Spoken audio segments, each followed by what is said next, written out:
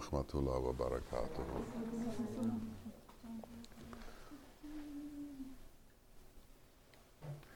The word kalimah, as in the first kalimah, means affirmation of the faith. It's very similar to the word shahādah, witnessing. And the first kalimah in Islam, the first affirmation, is la ilāha illallāhu Muhammadur-Rasūlullāh. The typical Islamic translation is, there is no deity but God, and Muhammad is the prophet of God. I'm going to deal with the first part of the kalimah, la ilaha illallah. The standard Islamic translation is there is no God but God, or there is no God but Allah. There is no deity but Allah, essentially making the statement that there is no other God than Allah. The Sufi interpretation, translation, meaning is different. It says, nothing exists but God, or I do not exist, only God exists. It takes the level of understanding to a different place. There is no deity but Allah. Begins a competition. Your God doesn't exist. Only my God exists. Anybody else who worships any other God is not worshiping God appropriately. Well, within the monotheistic understanding, if there is only one God, then in fact there can be no other God. And if anybody worships God, they are worshiping that one God because there's nothing else to worship. Now, unless you have a fixation about your language and you want everybody to call God by the same name you call God, you should be able to assume immediately that everybody is worshiping the same God, especially if they're also monotheists. It's astonishing that people think that Allah is somehow a different God than Jehovah, or Jehovah, the Jewish God or the Christian God or the Muslim God, are somehow different. All of them believe that there is but one God. So why does culture, language, and the way we name Him, the words we use for it, have so much to do with our emotional attachment and our reaction to that? Within that understanding is a big part of the religious problems that exist in the world. The need for your language, your culture, to be predominant in the understanding of God, and that everyone sees God through your culture's eyes, your language's eyes. This has a lot more to do with personal ego and the sustaining of one's own culture, one's own language, one's own way of seeing things, one's own pride, than it has to do with belief in God. And we have to come to grips with that understanding.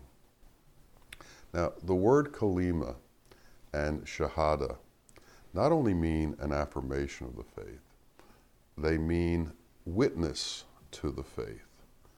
They mean more than that in Sufism. They mean exemplar of the faith, one who is the example of the faith. So, when one is in the state of Sufism, as opposed to just talking about it, and he says, La ilaha illallah, he's saying, I don't exist. I'm not here. Only God exists. He's no longer talking about a belief system. He's no longer talking about acceptance of certain criteria to make one a believer. What he's talking about is being to be a believer, disappearing to be a believer, so that all that is in conflict with that God that is all existent doesn't exist. So what's actually being said is, all of the things within me that would be in competition with the existence of the one God, that is all that exists, don't exist. My state of surrender is such that my will no longer exists, but is subservient entirely to His will, without question, without any kind of argument, without a why, without a who, with only the point that God exists, and my understanding is that God exists. The third kalimah, which is a further affirmation of the faith, says, Subhanallah, walhamdulillah, wa la ilaha illallāhu, wallahu akbar, wa la hawla wa la quwwata illa billahi wa huwa al-aliyyul azim. Subhanallah, all praise is to God. All praise is of God. Alhamdulillah, all praise is to God. Subhanallah, all praise is of God. What does that mean? It means that everything emanates from Him and goes to Him, comes and goes from and to. There are no intermediaries. There is just Him. So to understand Him, what has to happen to the extent of our being? Our being has to become subservient and surrendered to, so that we truly understand that all praise is of and to Him simultaneously. How do we truly surrender? How do we get to the point where the word surrender isn't just syllables that we mouth in the same way that we say there is no deity but God? Are we again saying we surrender to our God and you don't? Are we classifying ourselves as somehow different than others? Or is something else going on in the recognition that we surrender? What has to happen? Well, what has to happen is that with the depth of what we can understand, we have to become like God, to the extent that it's possible to do that. What's that mean? It means that we have to garner, take on the qualities that are Allah. And we've been told what these qualities are. But do we really understand what these qualities are? For instance, it's evident to us as we sit in this room that we're physical beings. And when we clap our hands, there's a reaction because it's a physical reaction. But we also know that we're spiritual beings. Spiritual beings are without physicality. Can we become in touch with things that are without physicality? And can those things become as real to us as the physical things in our existence? Can we wrap our understanding around non-physical things in the same way we can wrap our things around physical things? Now, we know that there are non-physical things that have effect on us. Our emotions are certainly not physical. They may get triggered by external circumstances, but when they happen, they make us move, but we know that our emotions are not our arms, our emotions are not our brain, our emotions are not our eyesight, our emotions are not the fact that we scream or cry. There's something else going on that's causing physical reactions. But these things that are causing the physical reactions are not physical. Well, once we understand that, we can understand that there's more to us than this physicality. And we have to become sensitive to the non-physical portion of ourself. As we become sensitive to the non-physical portion of ourself, we become sensitive to the non-physical portion of others. Then we begin to be able to touch an entire world that doesn't exist in the physical. And when that begins to happen, we begin to become different because we see things in an entirely different way. All of a sudden, all that is physical has less status in our world because we begin to understand that underlying all of this physicality is something else that is what is truly real. That reality doesn't exist in this physicality. It exists beneath it where we can't see it or touch it with our senses, but there's a way for us to know it. And as we become in tune with that new way of knowing things, an alteration occurs in our being. So that when we say the kalimah, we no longer say, I believe, or I proclaim. We can begin to say, I am what I state. My understanding of things is such, my faith system is such, my being is such that nothing exists except God. I've not only stated the words, I've become the statement. And this is the difference between the mystical understanding of things and the religious understanding of things. Religion becomes an intermediary for you to deal with God. Sufism, mysticism, becomes a relationship between you and God, a melding of you and God, a connection between you and God. And it takes a level of priority in your existence that all of the things that come with physicality don't have.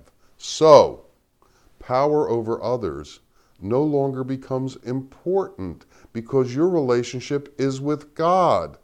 Politics no longer become important because your relationship is with God. Real estate no longer becomes important because your relationship is with God.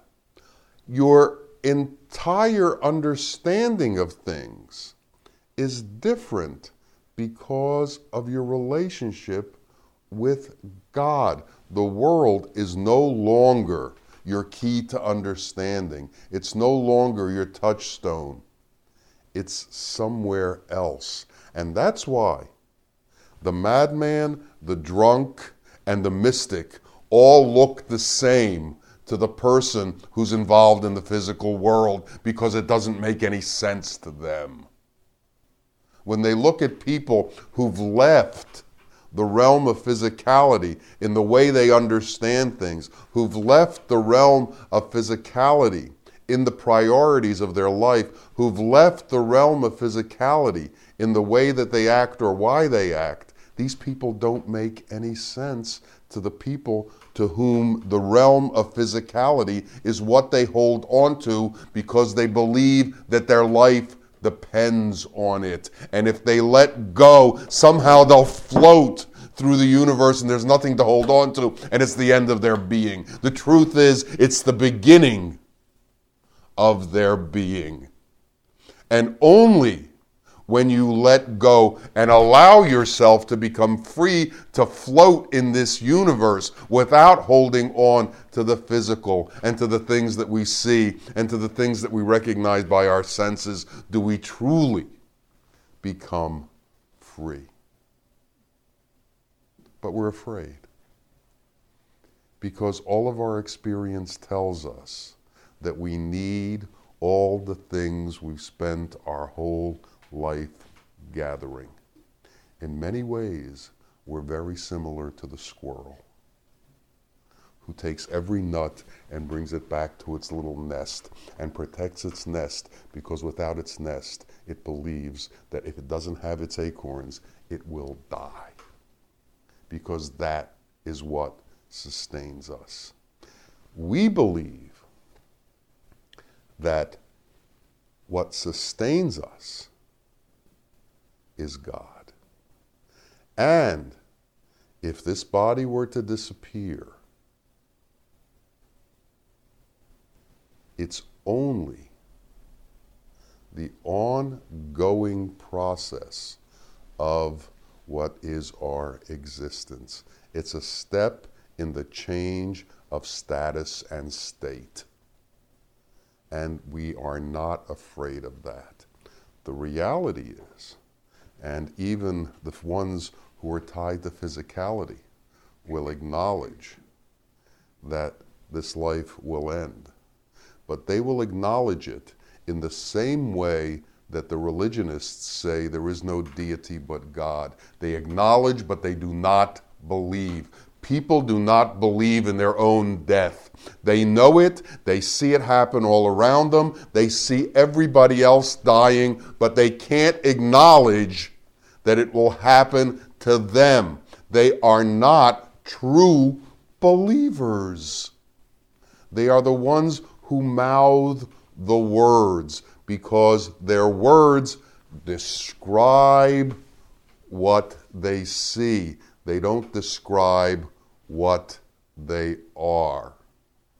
And we need to stop describing what we see, because we can't see the truth. We can't hear the truth.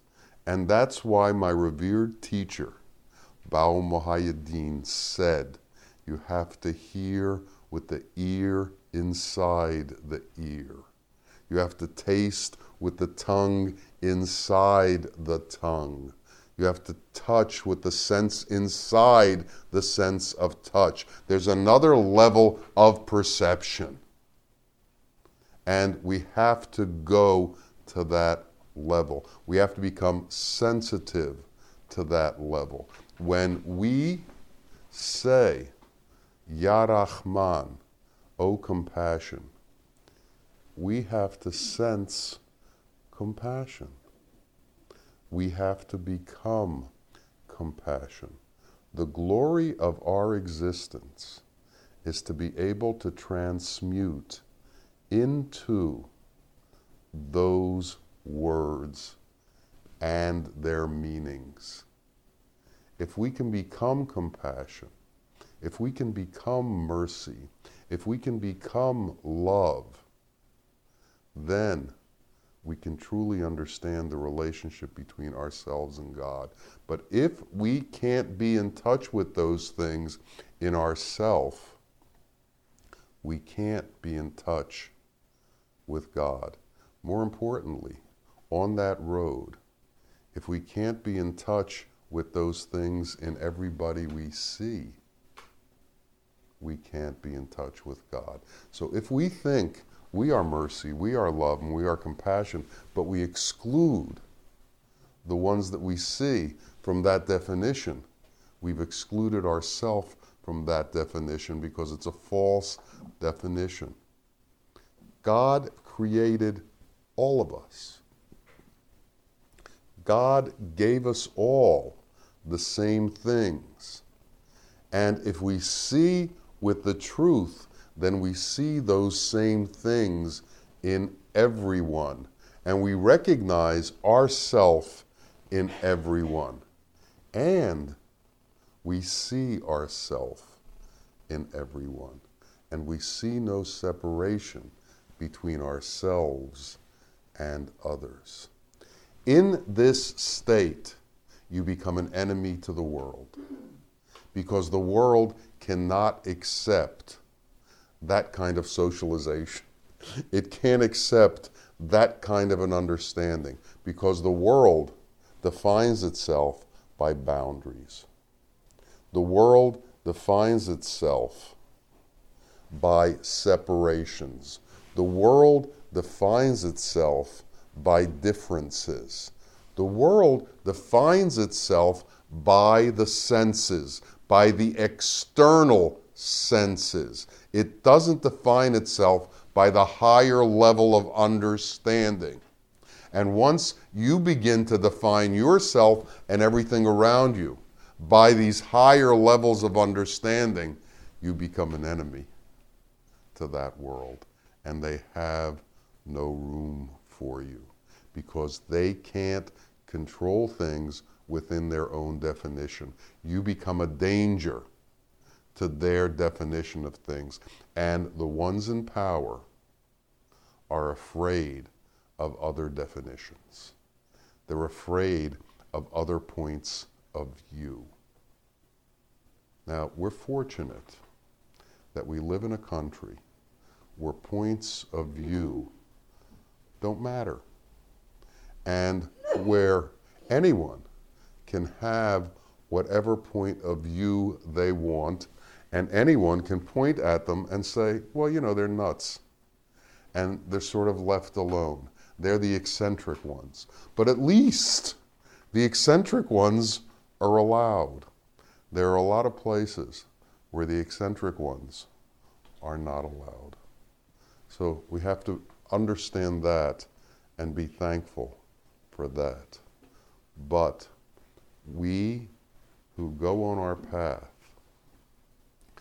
have to be careful, because in order to make your way through the world, as you interact with it, you have to make believe that you believe in it, so that you're treated as someone normal and that you can make your way through it.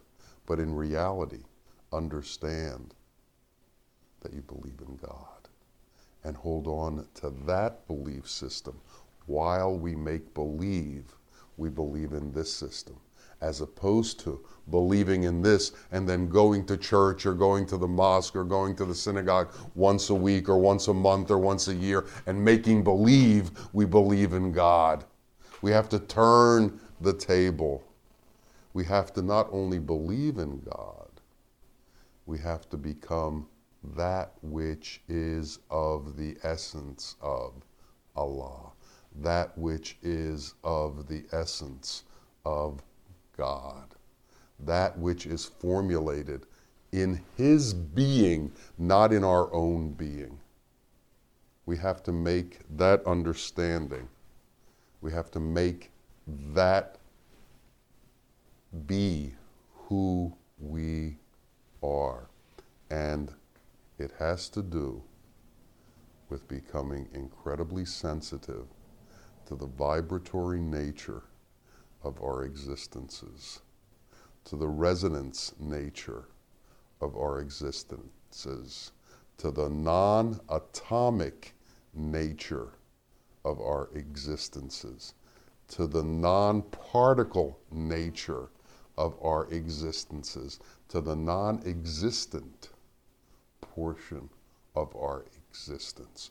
Can you weigh love? Can you put love on a scale and make the scale register? Can you weigh compassion? Can you tell me what the density of compassion is? Can you tell me what the density of love is? Can you tell me about the density of Rahman? Can you tell me about the atomic number of Rahman? Can you tell me about the atomic weight of Rahman? You can't do that. But do you deny its existence? Or do you understand that without it, all the atomic numbers disappear? That without it, there is no physicality. That without it, everything disappears. So, where do you want to make your stand? In the world that is reality, or in the world that disappears when reality decides it should disappear? What makes sense to you? What do we truly understand? What do we truly know? And where do we truly want to go? May that infinite one, that one who exists by himself, of himself, in himself, allow us to understand all of that and to become surrendered to his being so that there is a merging of truth. Ameen. Assalamu alaikum. This is an exalted speech again. It's a very beautiful. But you have to realize